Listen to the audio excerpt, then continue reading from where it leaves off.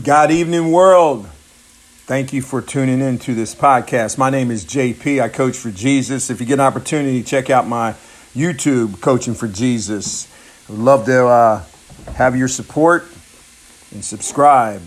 But today, my dog is growling at me. But today we're going to talk about I want to just give you a little encouraging word, a little inspiration. I think we all need that, huh?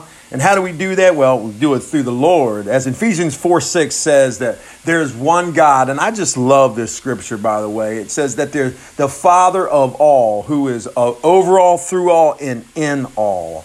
Amen. It just sounds to the point, tells it like it is. And I need to be refreshed and remembered that every single day. So let us have a dose of Jesus this evening. He is the antidote to the soul, for he is the necessity. Jesus is a necessity for you and for me. Amen. For the soul needs fed every day. It needs to be stimulated, needs to be reinvigorated and rejuvenated. And how about this one? Refreshticated. I know it's not a word, but it sounded good, right? So I love to go to Proverbs. When we talk about Proverbs chapter 11, verse 25, it says, whoever refreshes others will be refreshed too. But let me tell you, I need to be refreshed every day. I don't know about you, but my cup is empty and I need to get it filled up. And the only way we get it filled up, we got to have those open hands. We don't need to close our hands, leave them open so the Lord can continue to bless you and you can continue to give it away and he'll keep filling that cup. Amen. So anyway, I can't refresh you with silver, right? But I'll work diligently to encourage and inspire your beautiful soul. That's right. Your soul is beautiful. And you know why it's beautiful? It's because you are a child of God. Scripture says in Galatians chapter 3, verse 26, that we are God's children through faith in Jesus Christ. Amen.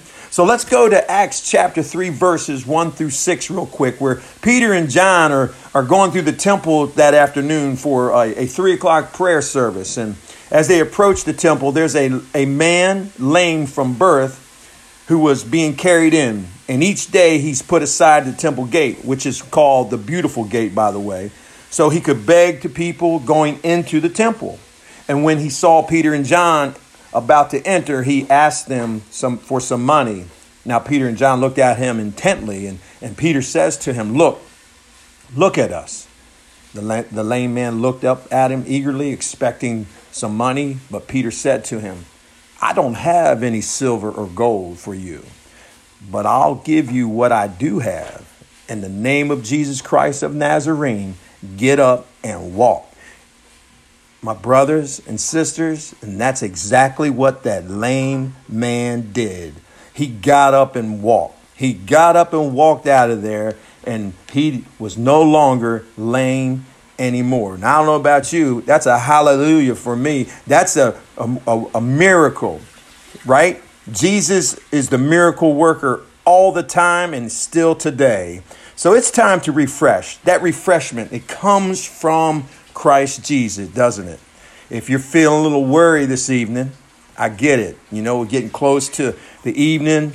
And you kind of want to maybe cool out and lay back a little bit. Well, maybe you need some Jesus juice. I got to have my Jesus juice every day. It wakes me up, shakes off that exhaustion, right? So let us proclaim, let us glorify his name. And you know you'll feel much better, right? Absolutely, you will. So in Jeremiah, I'll go to Jeremiah real quick in chapter 31, verse 25. It says, for I will satisfy the weary soul, and every relinquishing soul I will replenish. Only Jesus can supply that fruit to the soul. We all need it. We all need to be energized, that spirit, and nobody else can do but Jesus. For we need refreshed. Whether you've been walking with Jesus for 5 days or 50 years, it doesn't matter. We need to allow the Holy Spirit to lead us every day, not get complacent. Throw another cord of wood on your fire. Let your passion for life be your passion for Christ. Psalms 23 is probably my favorite psalm of all, where it says that the Lord is my shepherd, that I lack nothing. I have everything I need.